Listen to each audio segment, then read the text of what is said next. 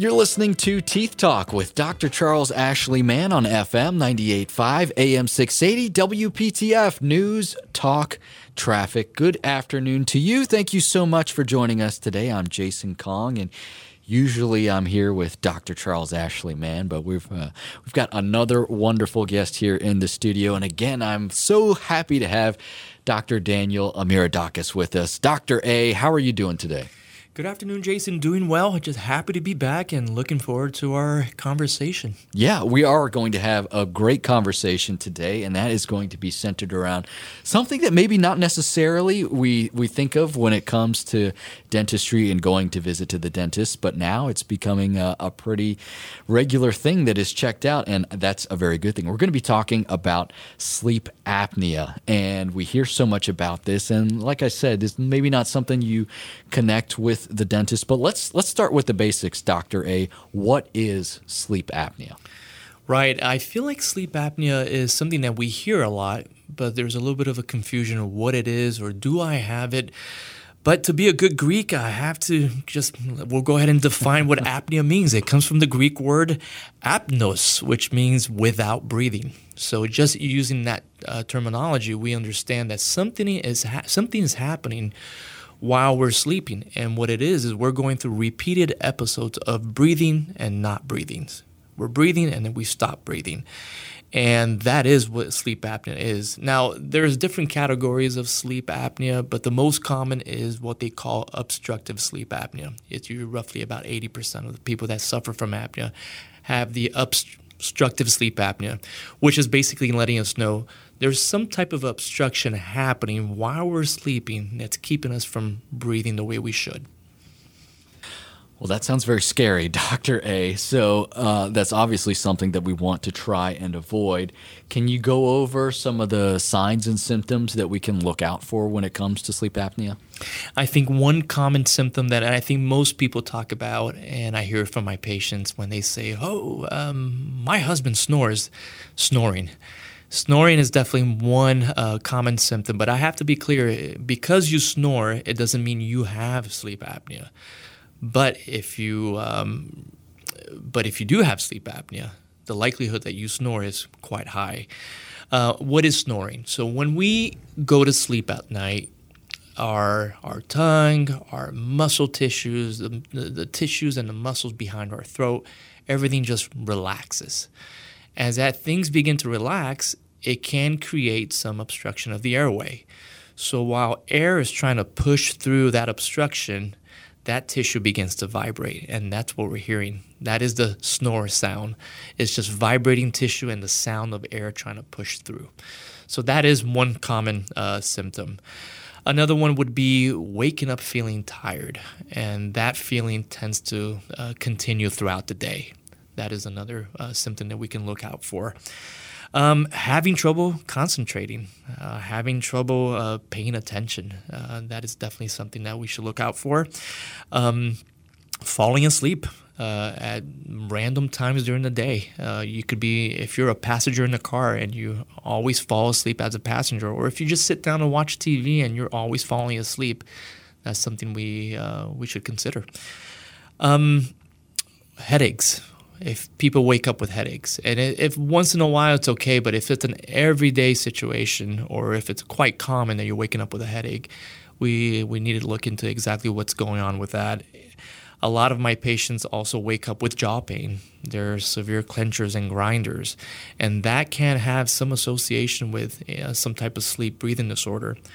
And lastly, if you're constantly waking up with a dry mouth or sore throat, that's already letting me know that you are possibly a mouth breather, and usually chronic mouth breathers can have some type of sleep disorder breathing. So, Dr. A, I want to circle back to snoring, and snoring is such an odd thing because I'm speaking from personal experience, but I'm going to go ahead and project this onto the other people. But people tend to get pretty defensive about snoring. And your first step is usually denial, like, no, I don't snore. That's not me. But when it comes to sleep apnea and as a potential symptom, we talked about snoring. Does the degree of snoring matter at all? Like if I'm snoring pretty loud, is that like, hey, we probably should get tested for apnea? And also, if I'm maybe a light snorer, is apnea something that I can disregard, or is it still something that I need to get checked? Right. So before, it used to be loud snoring could be a very good risk factor for sleep apnea or some type of sleep obstruction that may be going on. A lot of patients will say because we will constantly ask questions when we're doing our sleep screening, if they snore. And the answer is usually no, I don't snore unless I'm really tired, unless I had a really tired, really hectic day and I'm exhausted, I might snore. But other than that, it's not something that's periodic. It doesn't happen on a daily basis. So the degree of snoring could be related, but usually the symptom of snoring cannot diagnose the apnea itself. You will have to, and we can discuss that later, how we obtain that diagnosis. But it's just, I call it a symptom, a possible symptom, but it doesn't mean you will have it. Right, not necessarily mean exactly that you have it, but it is a sign and a symptom, so something that you want to keep an eye out for. If you have noticed that you snore or that you are frequently tired throughout the day, maybe fall asleep once or twice when that's not something that you normally do, you may want to go ahead and schedule an appointment and see Dr. A or Dr. Mann at Charles Ashley Mann Family and Cosmetic Dentistry. You can easily do that online by going to SmileMan.com. That's the website, smileman.com. Man has two N's at the end.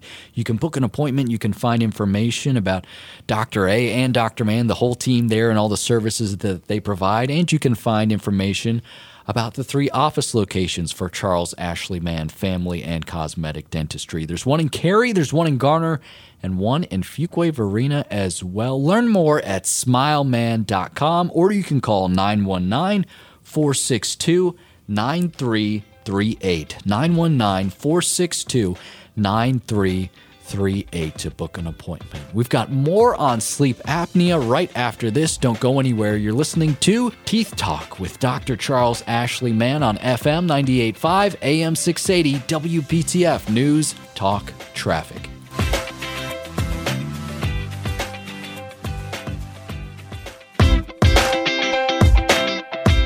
Welcome back to Teeth Talk with Dr. Charles Ashley Mann on FM 98.5, AM 680, WPTF News, Talk, Traffic. Thank you so much for joining us today. I'm Jason Kong here with Dr. Daniel Amiradakis. He's in for Dr. Mann today. He's part of the wonderful team at Charles Ashley Mann Family and Cosmetic Dentistry. You can learn more about them online at SmileMan.com.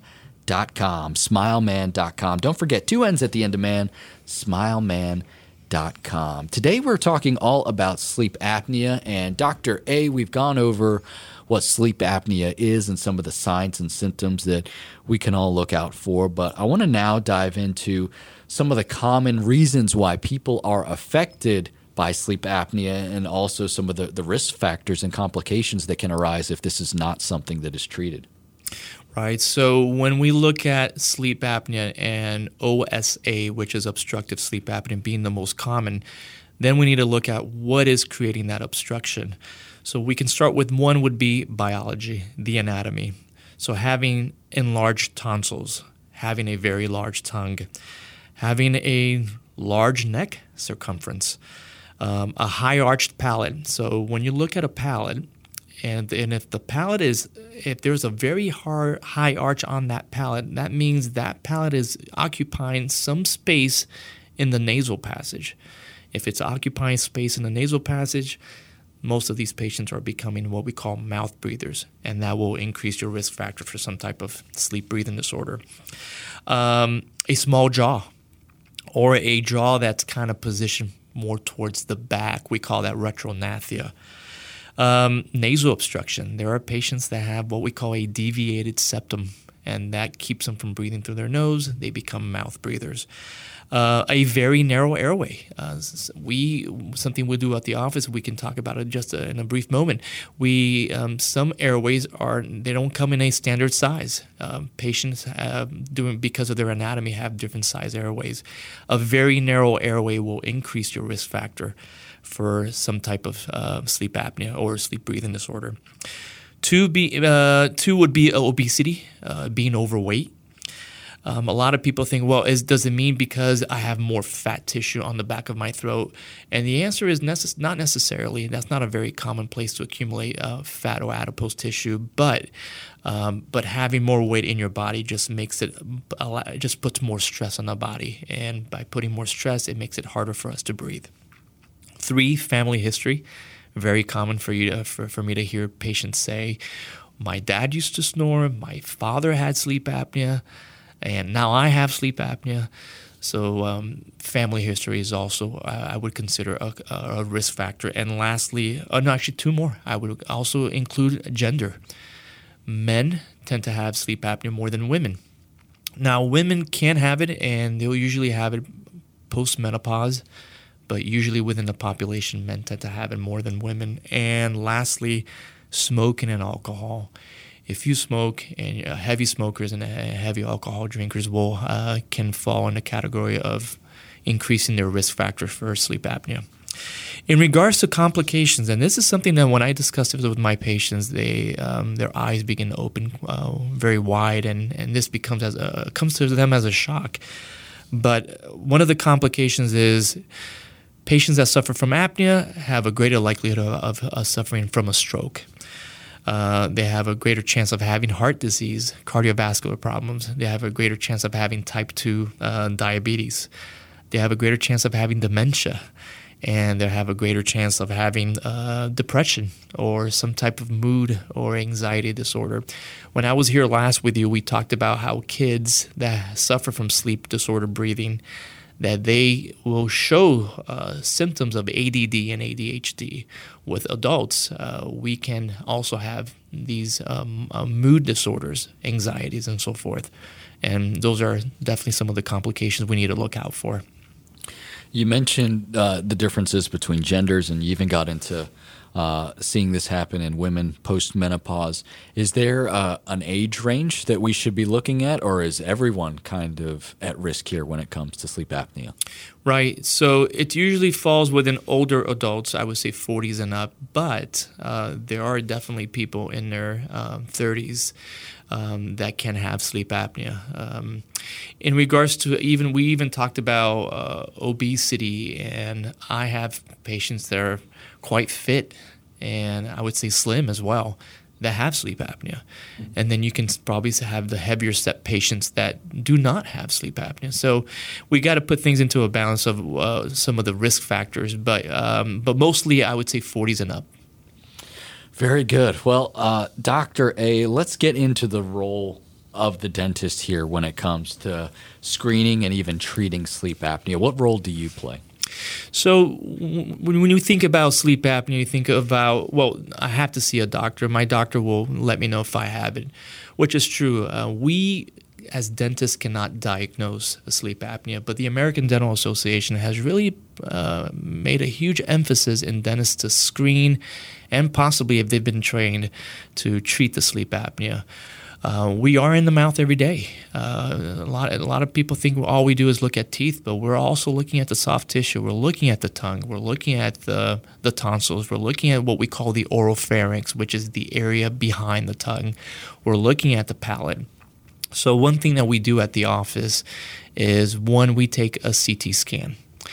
And in the CT scan, we look at a lot of structures, but two things that we like to look at is, other than looking at the maxillary sinuses, we look at the nose.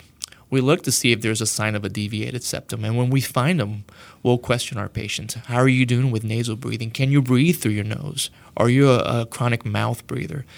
And then we kind of dig in more from there.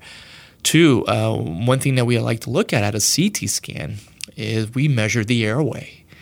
And it becomes a really fascinating experience for the patients because they're able to clearly see their airway. And as we're taking a measurement, I'll explain to the patient, regardless of the measurement, anything below 5 millimeters, I would consider that a very narrow airway. Doesn't mean you have sleep apnea, but it means your chances of having some type of sleep disorder breathing is quite high. And whenever we see the narrow airways and other things that other risk factors, we'll usually make that recommendation. We'll ask questions. We'll ask about their sleep. How are they sleeping? We'll go over, we call it the stop bang, which is basically, do they snore? Are they tired? Or is there any type of obstruction?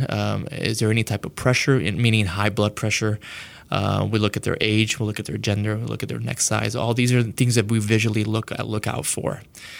And we have them fill out a sleep questionnaire. And if we see signs of possibly there is something that may be going on over here, we'll recommend a sleep study test.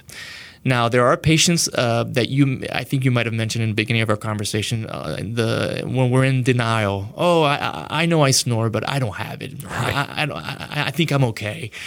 And for those patients that really will hesitate in getting a sleep study test, what we have in our office, we have a pulse oximeter.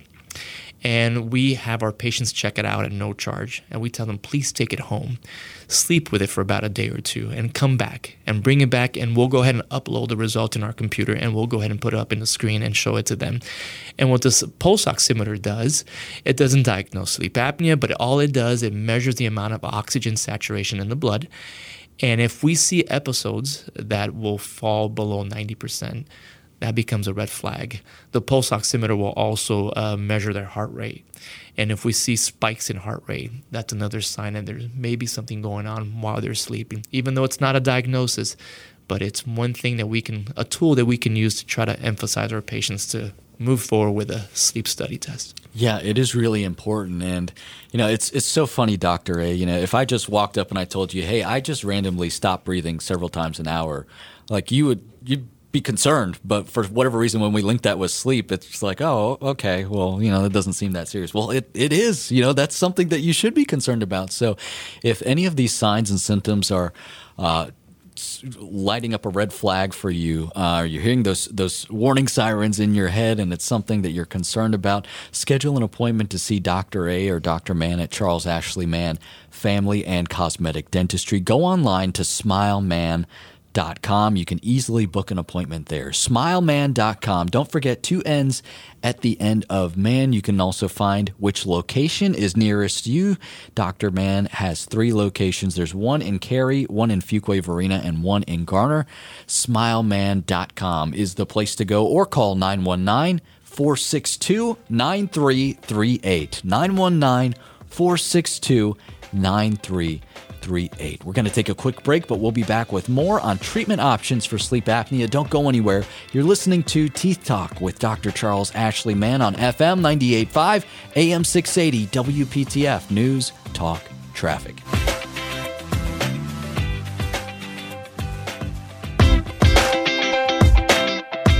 You are listening to Teeth Talk with Dr. Charles Ashley Mann on FM 98.5, AM 680, WPTF News, Talk, Traffic. I'm Jason Kong here with Dr. Daniel Amiradakis in for Dr. Mann today, and we're talking all about sleep apnea. Thank you so much for being with us on the journey today. And Dr. A, we've covered a lot of ground so far in the show, and on the last segment here, we are going to cover treatment options when it comes to sleep apnea. So let's say we've heard about some of the signs and symptoms that we mentioned earlier in the program. We've decided to go ahead and get a diagnosis, and we found out we have sleep apnea. What's next? Right. So what we would do is, just before that, we would have the patient fill out a sleep screening questionnaire. They'll fill it out, and then we'll go ahead and send that over to our sleep physician. The physician will go ahead and look at our findings, and the physician will then recommend what we call the sleep study test, the polysomnogram. And now there's 2 options. Either you do it in a sleep center, or you can actually take a sleep test and in the comfort of your own bed. A lot of patients prefer that.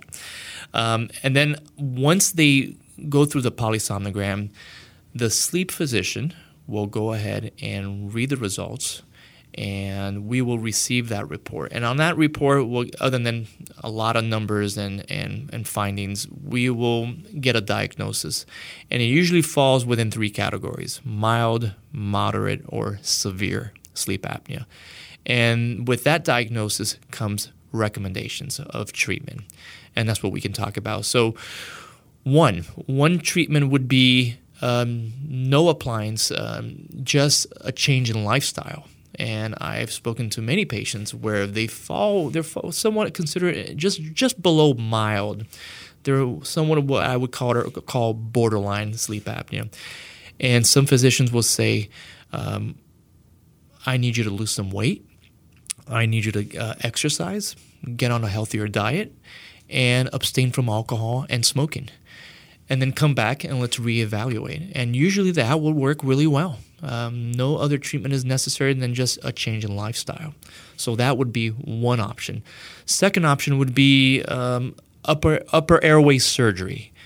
It's called uvulopalatal-pharyngoplasty. It's just a fancy word to say some of that excess tissue in the back of the mouth, on both sides of the mouth, are removed. The uvula, which is that little punching bag behind our throat, that's removed. And we're just trying to create more space back there. Part of the soft palate is removed just to help prevent any type of obstruction. It tends to work well. Some downsides would be that tissue can come back and grow in any area, and I've been told that recovery is quite painful. The common treatment that we hear all the time is the CPAP, which stands for continuous positive airway pressure, and that's basically what it's doing. It's connected to a little machine, and it's just pumping positive pressure through the nose, and it's doing. It's inflating our airway. What are the pros? The pros would be it shows to be quite effective to treat sleep apnea, especially for patients that suffer from severe sleep apnea. The cons would be some patients will feel claustrophobic, just having something, it looks like a headgear over their head and over their nose. Some kind of go over the mouth as well. For a lot of patients, even though they've gotten better, but some patients complain about the noise that it makes. So that's usually a problem for some patients. Another option that we can do would be the oral appliance therapy, and that's where that's where we come in. We would make a custom appliance, and in that appliance, what we do is we gently reposition their jaw, not only horizontally but vertically, in a position where it helps keep their airway open and helps eliminate any type of obstruction, allowing the patients to sleep better and breathe better. Studies have shown that patients are more compliant with the oral appliance than with the CPAP itself. And the results have been fantastic. We've treated many patients in our practice, and we've gotten amazing results.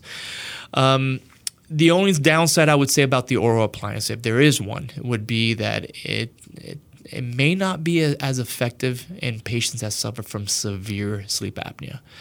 But if we had a choice of a patient with severe sleep apnea not using the CPAP, I'd rather them have an oral appliance than completely not using any type of treatment.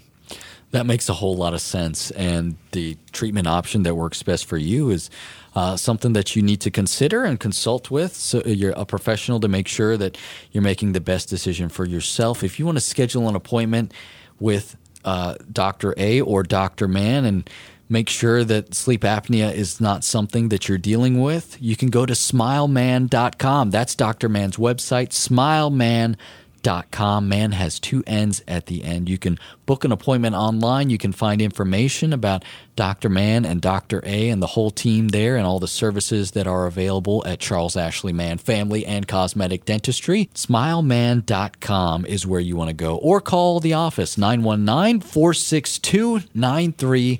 919-462-9338. That will do it for us today. A big thank you to Dr. Daniel Amiradakis. Thank you so much for filling in for Dr. Mann today. You always do such a wonderful job, Dr. A. We appreciate it. Well, happy to be back again, and hopefully this information that we spoke about today was informative and helpful. I hope so as well. Smileman.com or call 919-462-9338. That will do it for us today. On behalf of Dr. A, I'm Jason Kong, thanking you so much for listening to Teeth Talk with Dr. Charles Ashley Mann on FM 98.5, AM 680, WPTF, News, Talk, Traffic. Have a wonderful day.